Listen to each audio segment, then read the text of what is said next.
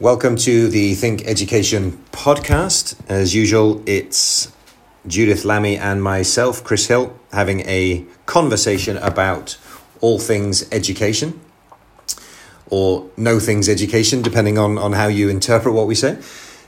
Today, we're going to try and tackle the issue of pathways, and I suppose how that's linked to both the way in which higher education has been impacted as a result of COVID, and also, as best we can, to try and think about the perspective of the student in terms of the mobility and those sort of areas of interest, constraints, and all these sort of things. Obviously, you and I have been, like many other people, restricted in movement fairly significantly, conducting and exploring recruitment pathways and mobility and partnership through the online space.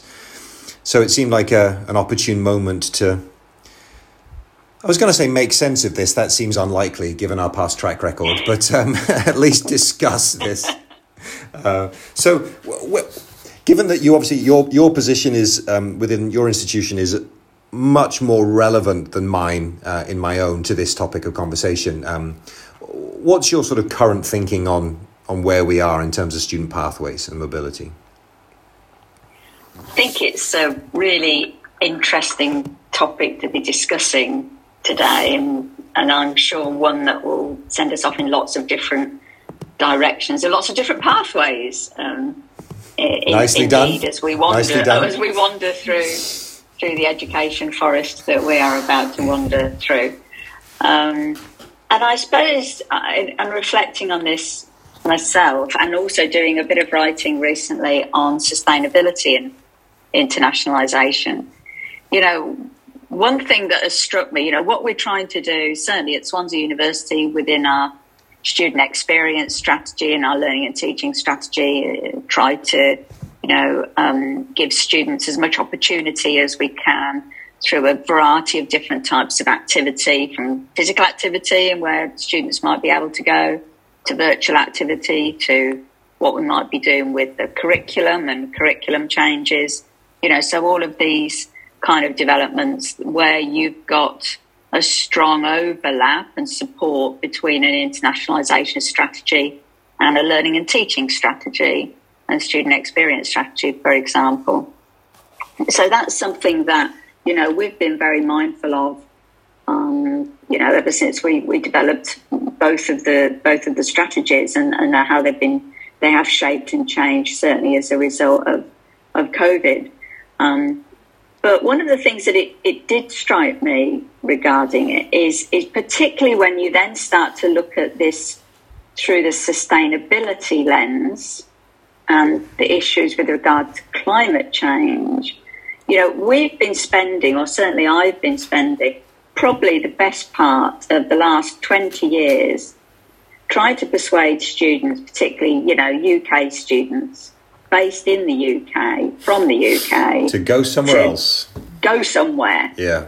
Not just down the road. Yeah. So go somewhere, have an experience, learn something, get yourself out your comfort zone.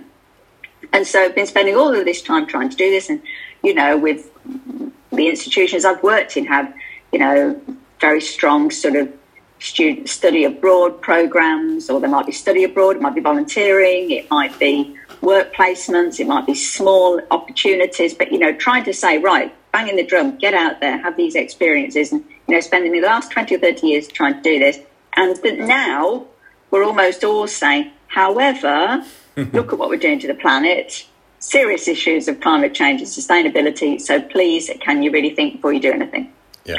And it's almost like there's a really interesting, I think, bashing up between those two, a clash between what we want people to be able to experience, or have the opportunity to experience anyway, and maybe where we ourselves have had those experiences and how valuable they've been and how we've learned from them, with at the same time putting together the fact that if we're in a battle to save the planet, and one of the only positives, or one of the positives, let's say, to come out of the global health crisis and the pandemic and the fact that people weren't going very many places, was that it gave the planet a rest.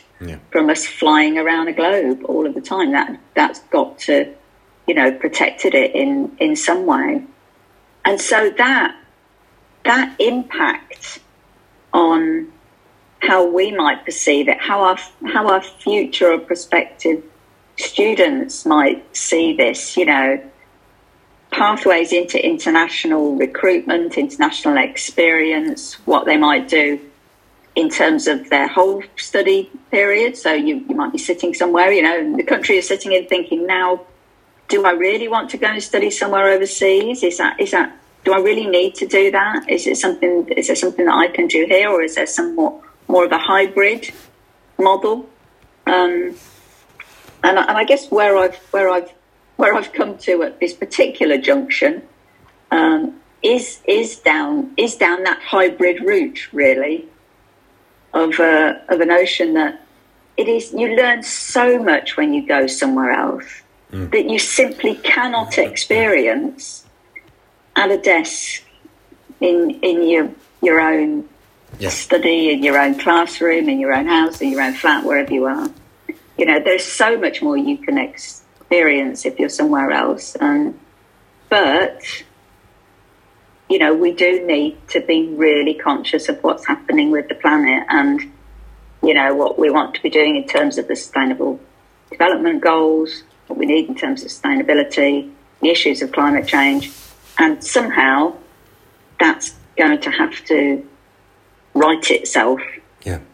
So I do think probably that we're still going to be looking at what we can do in terms of providing those experiences, but probably now adding to the mix of those experiences, what can you do virtually that will add to it? What can you do, in terms of short term, rather than, the experiences that we might really have been pushing a lot in the past.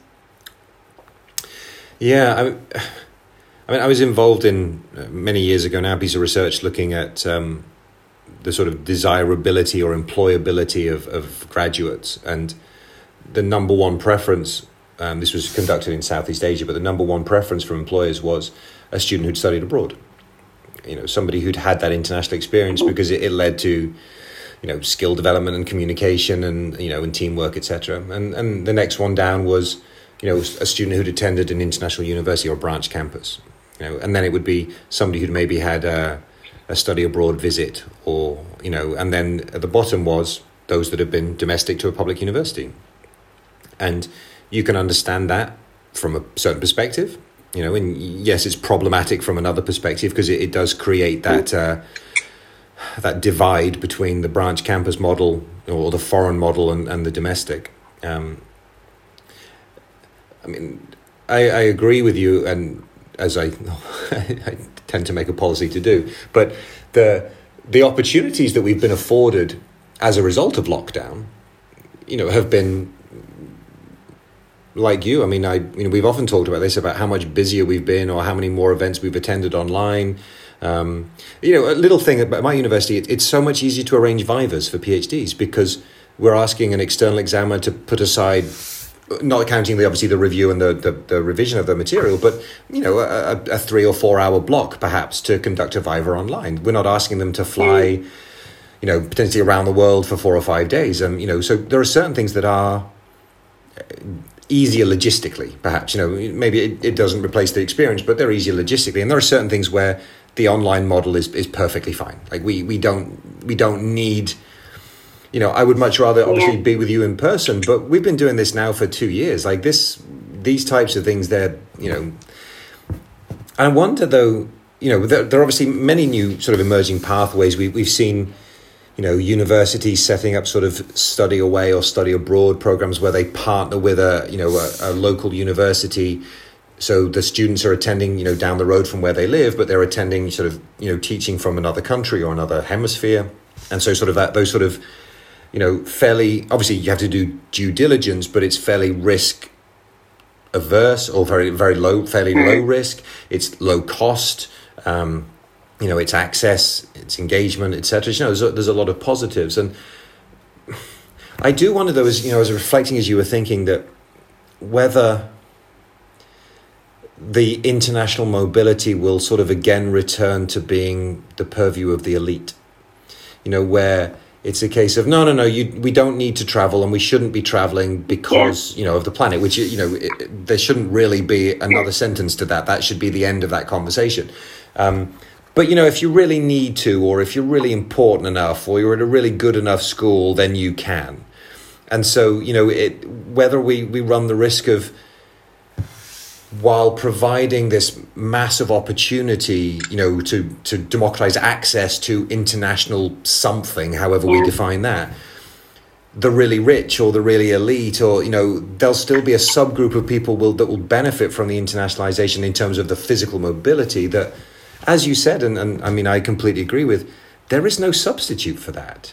Not really. We can provide pathways and access, and we absolutely should, because it's more carbon neutral. There's less damage. It's less costly. We should be doing this, but I do wonder if it's going to be, if that's perhaps the direction we're going. I don't know. Yeah, and maybe therefore then, in the UK certainly, we've got our access and participation plans that we need to have for universities, how we're ensuring that we're, widening participation, enabling access for students, as from all walks of life, all experiences. And maybe then there needs to be a clearer alignment between those strategies and plans with international ones, as well as with learning and teaching ones now, so that we can be really clear that what we're doing, because if, for all of the other reasons we've mentioned, if it is important and useful for students to have an international experience, then that still stands, doesn't it? Absolutely. It still stands now, as opposed to, 10 years ago or even 5 years ago. If employers valued the experience then, they still value it now, And I suppose what did just occur to me, though, when you were speaking then, when you mentioned about staff, and you mentioned also about other sorts of activities that, we just didn't think of having them virtually before, whereas now we've got the technology, albeit you have to work out whether you Zoom in or Teams or Meets or whatever. But it does work, and we do get there. Whether there are some things, therefore, then, that we are going to say, what, we used to say we absolutely had to do this face-to-face. Well, you know what? We don't. You don't have to do Vibers face-to-face. You don't have to do exam boards and board meetings face-to-face. You can just as easily do that from all different parts of the globe, online, via Zoom, via Teams or whatever. And maybe those are therefore the kind of things where we're saying, right, we're going to carry on doing it like that, because although it might be nice and pleasant, and there might be some other positive experiences for staff members to be going to these different places, it's not absolutely essential. It might be essential for aspects of some of their research. That's a different question, and maybe a different conversation, and maybe links into, PhD students. But actually, therefore, then, so for some administrative activities, actually we can do those online. We don't have to go anywhere. For some staff activities, actually we can do those online. We don't have to go anywhere.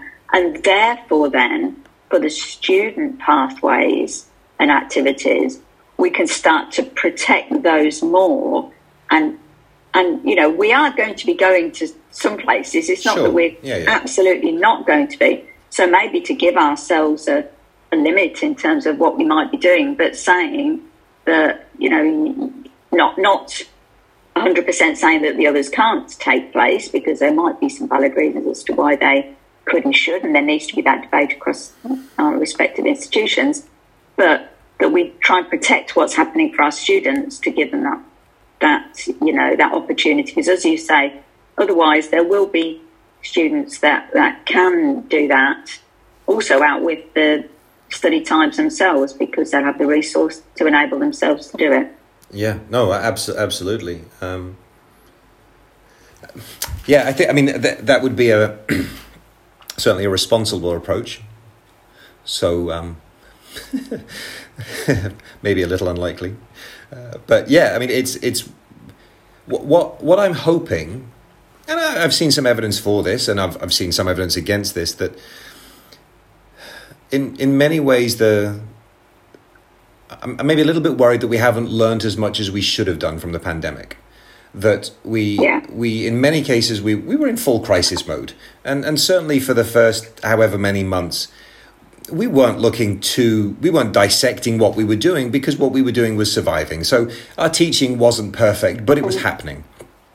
And there were issues with connectivity and engagement, but it was happening. Like we were surviving as best we could. And then we moved into the second and the third and the fourth iteration of this, and you start to think, well, if we were able to recognize and accredit online learning as a relevant educational source, which, prior to the pandemic for many countries had been anathema, right? So if we're able to do that, how can we go back on that? Right? Because by going back on it, we're effectively saying nothing that happened in the pandemic is real. So anybody that graduated during the pandemic, what are we saying about the quality of their qualification, let alone their experience? I completely understand that human drive to say, well, no, I've been locked down, I want to go, I want to move. There's a line from D.H. Lawrence that a colleague of mine, he introduced me to D.H. Lawrence's writing, but a colleague of mine introduced me to, which was, comes over one an absolute desire to move. And I get that, right? We've been stuck. We want to go. We want to return to normal. We want to, banish the pandemic. But we entered a new normal, and some of the things we did were better than the things we did before. I mean, some of the things were much, much worse. So let's not do those, but let's not let go of the stuff that we may be improved on. And yeah, I just think that there are opportunities where we can, actively reflect on this and say, if I teach a module,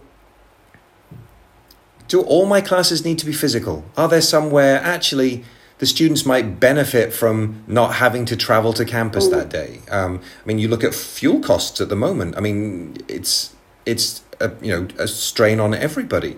So are there ways in which we could say, it's not just not flying to another country, it's, okay, maybe 1 week out of every 3, we'll do an online class. Something like that, right?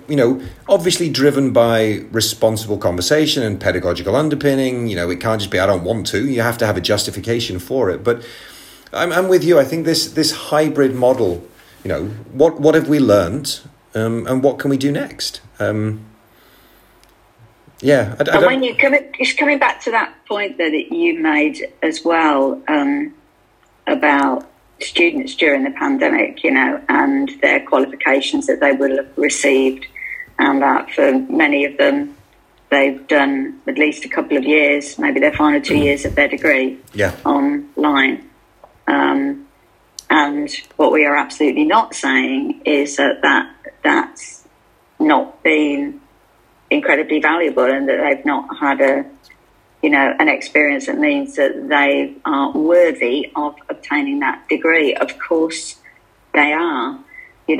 What we are saying is that it's a very different experience. But one thing that just really also did strike me, I remember at that time I was doing some mentoring of students, and I think I've mentioned this before, and some of them were undergraduates, some of them were postgraduate. And yes, they had a very different experience to those that had done previous years, who were going into their classes, who were interacting with. The sheer resilience that those students demonstrated, and it was just astonishing. And in some ways, although you can't and we don't want to be creating that situation anymore, those students, I think, that graduated and studied during that period of COVID will have something so positive to offer employers, won't they, in terms of what they actually managed to do and succeed at doing in what was an enormously difficult time, when most of the rest of us weren't even coping with where are we going to go for our hour's walk today? And do we have enough, dried pasta in the garage to keep us going for the next 6 months, even though we never ate it before? And then you've got other people and students who are doing master's degrees in international relations or undergraduate degrees in aerospace engineering, and maybe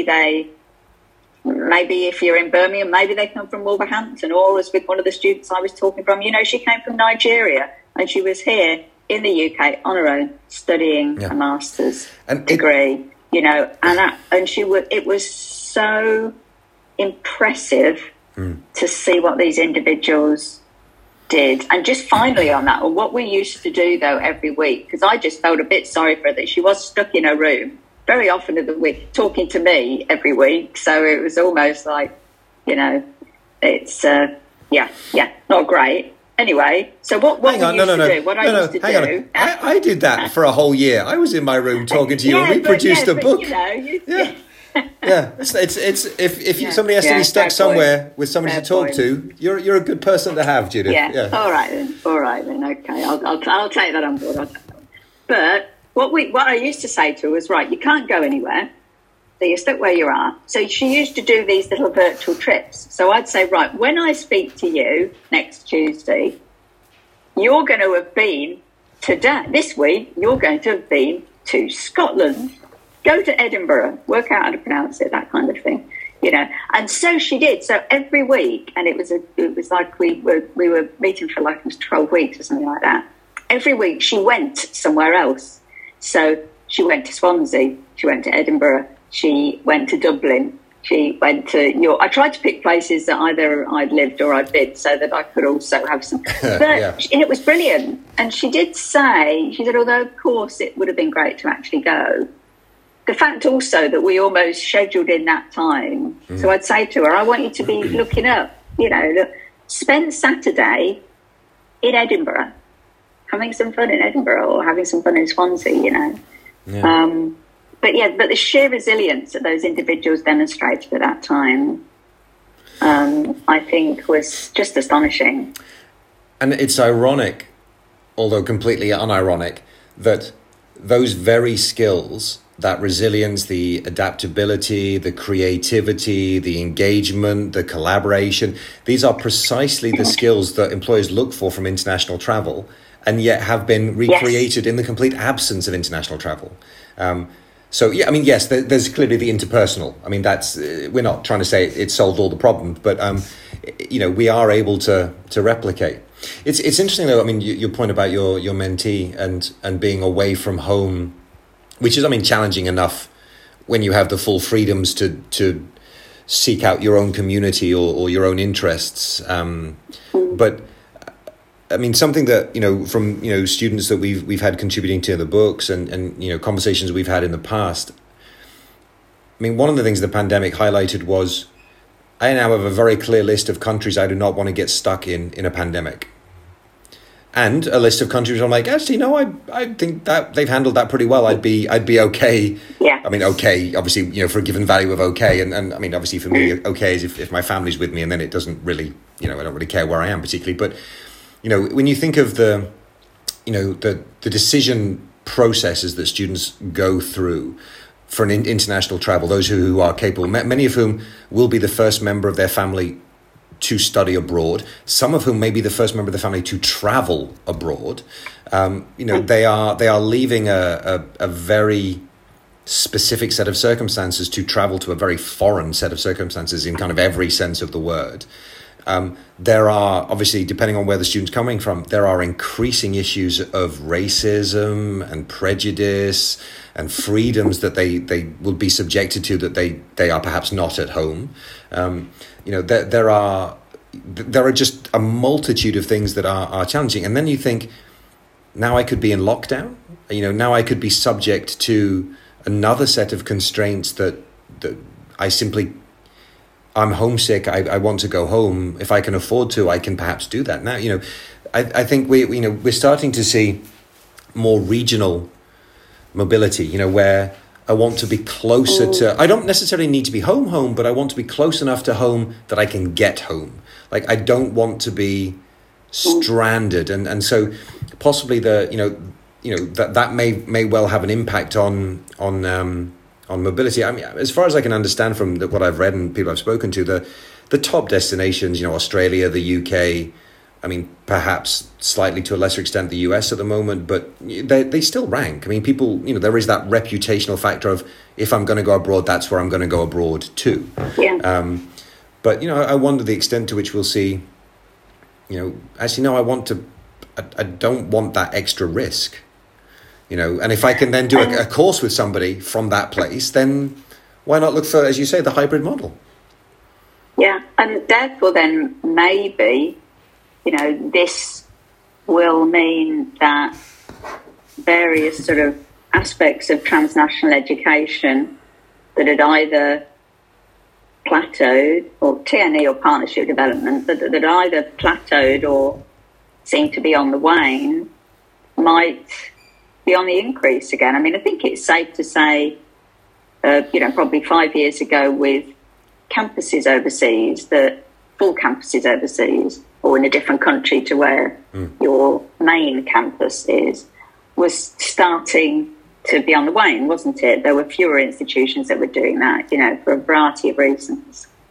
And I wonder whether, those kind of opportunities, that opportunity for partnership development, where you might be there having, working more closely with a partner in a different country or even in a third country, and then the staffing within that partner will be doing the teaching, but so maybe it will put pay to so much flying faculty that there won't be so many of those, that actually therefore then it will also result in more equal partnerships where you are actually delivering joint curricula together. And maybe that might be something, maybe a pathway that increases more as a result, with a view to people across executive tables and other tables in universities saying, what happens if? What happens if next year this happens again? What happens to our students? What happens to our staff? What happens to our bottom line? How do we carry on existing as an institution, whatever that might look like? And so to spread and diversify that risk and have different forms of opportunity might mean that those partnerships and collaborations, where you're not doing something solely on your own in other countries as well, is on the increase. I mean, and it has impacts on, so it's a big sustainable issue, right? It's more sustainable if you can support local capacity building and you can integrate and you can reduce risk and reduce cost. And I mean, that's certainly a positive. I mean, and likely chances, it's not a question of what happens if this happens again, it's what happens when this happens again. I mean, it's not like, we're one and done, right? It's, these things are products of many variables. So, I mean, I think this sort of conversation really ties into the first book that we wrote, right? It's this sort of re-understanding of what partnerships mean and well, actually, what are you motivated by, right? If it's the sort of elite, consortia that don't necessarily produce as much as they could, or are you looking about impact? Are you looking about, legacy? Are you looking about real value? Because if so, there are many more ways in which we can approach this. And these examples you're giving of, whether it's twinning or dual or joint or, franchise or whatever the model may be, or even some sort of hybrid vision of, technically I'm a fly-in lecturer, but I'm not actually flying in, I'm just zooming in. So, on any given day at, 10 o'clock, you attend a lecture by a lecturer from wherever she's from, right? But she happens to be still where she's from, just videoing in. There are, I mean, it comes back down to, again, we've been talking about a lot, what's the point of university? What's the purpose? And, that sort of the answer to that question, I think, leads to, well, how do you get people in? And where are the people and what do they want? And, that's, I think, a useful conversation for people to be having moving. I mean, I hope to say moving out of the pandemic, right? I mean, we're at least in some way moving out of it. I wonder whether, and maybe this is the sort of linguist in me, it'd be interesting to see, not that we'll be able to do this ourselves, but, in 50 years' time or in 100 years' time, whether terms such as flying faculty are still used but still exist. It's a little bit like when we say, or we'll say, oh, well, I'm going to take that, or I'm going to record that, or I'm going to... And actually, if you unpick the term... Yeah, it'd be like, well, but there's no tape. And it's almost as though, we'll still use the term flying faculty, but it won't mean.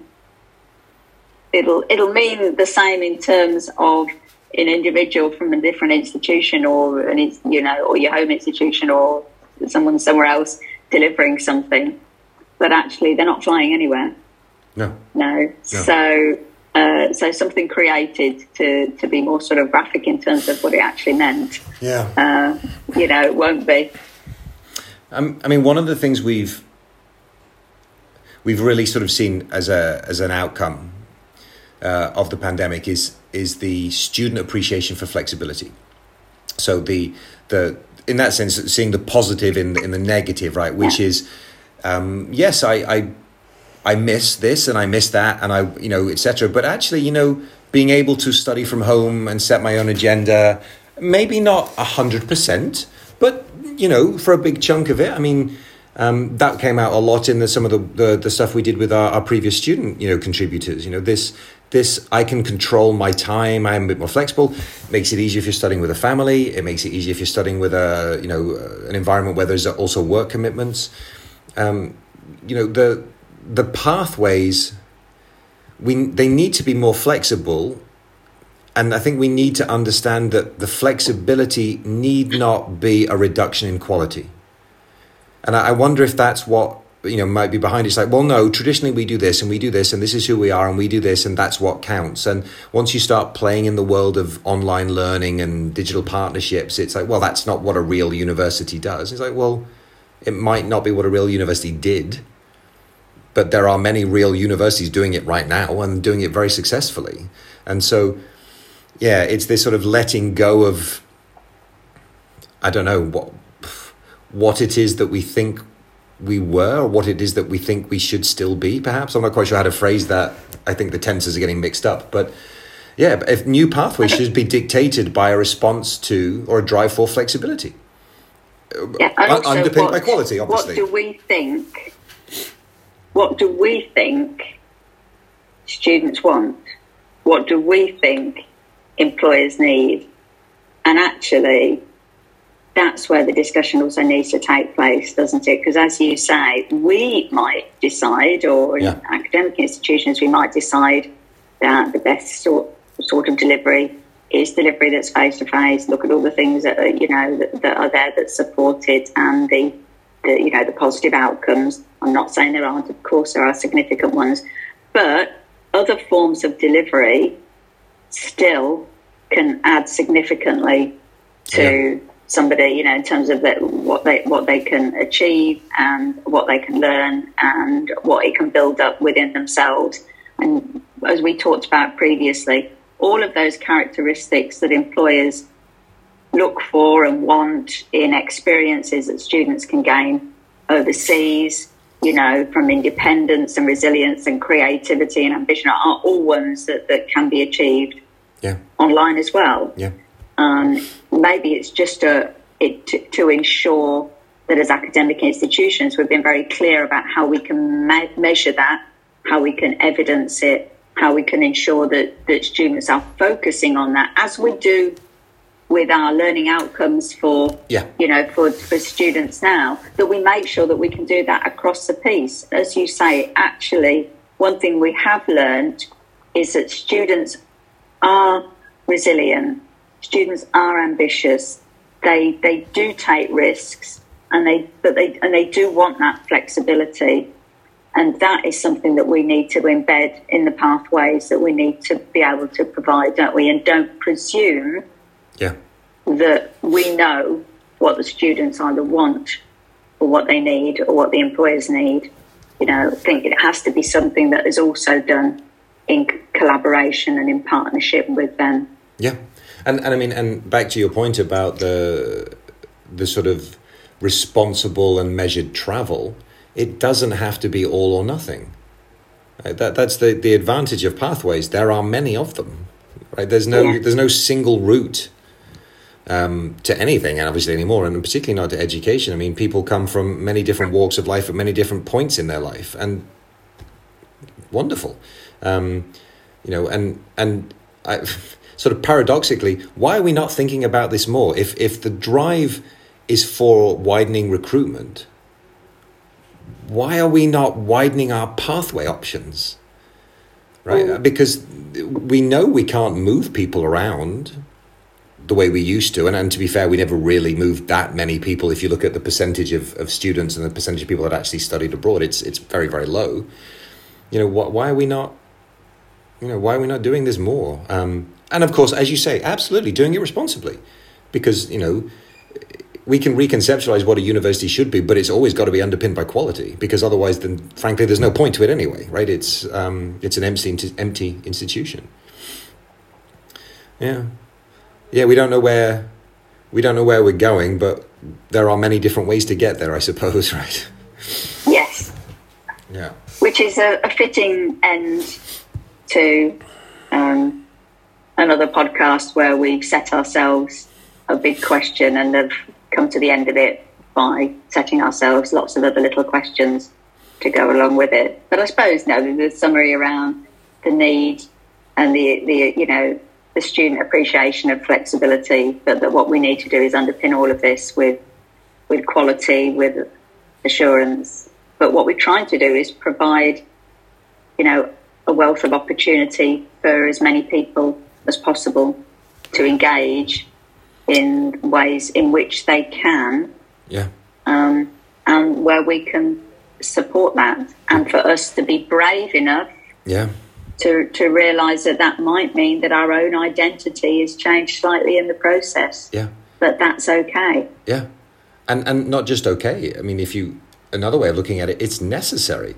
If we don't open these pathways, people won't come, and if people don't come, what's a university with no students? Well, depending on who you ask, heaven, right? It's utopia. Yes. So that's maybe the wrong question, but yes, it's absolutely something. This is what we should be thinking about and framing. How do we provide opportunities for people to have the opportunity and access to education in the form that best suits them? And I agree with you. I like that point. If it changes our identity, then so be it. Then that's okay. That's okay. We're just growing up. Yes. We're just changing and adapting to the times. And I suppose one thing that I know that we thought that we would do anyway in some future podcasts, also bring some others into this conversation. So have a discussion with other types of partners, other types of providers, private providers, business providers. It'll be interesting to see some of the new models are starting to emerge. Therefore, how we don't have to do everything ourselves as well. That's the important thing to note, isn't it? Let's work with others in order to provide that wealth of opportunity that we know that we can provide to prospective students wherever they are and whatever they want to do. Absolutely. And so on that note, I guess, until next time.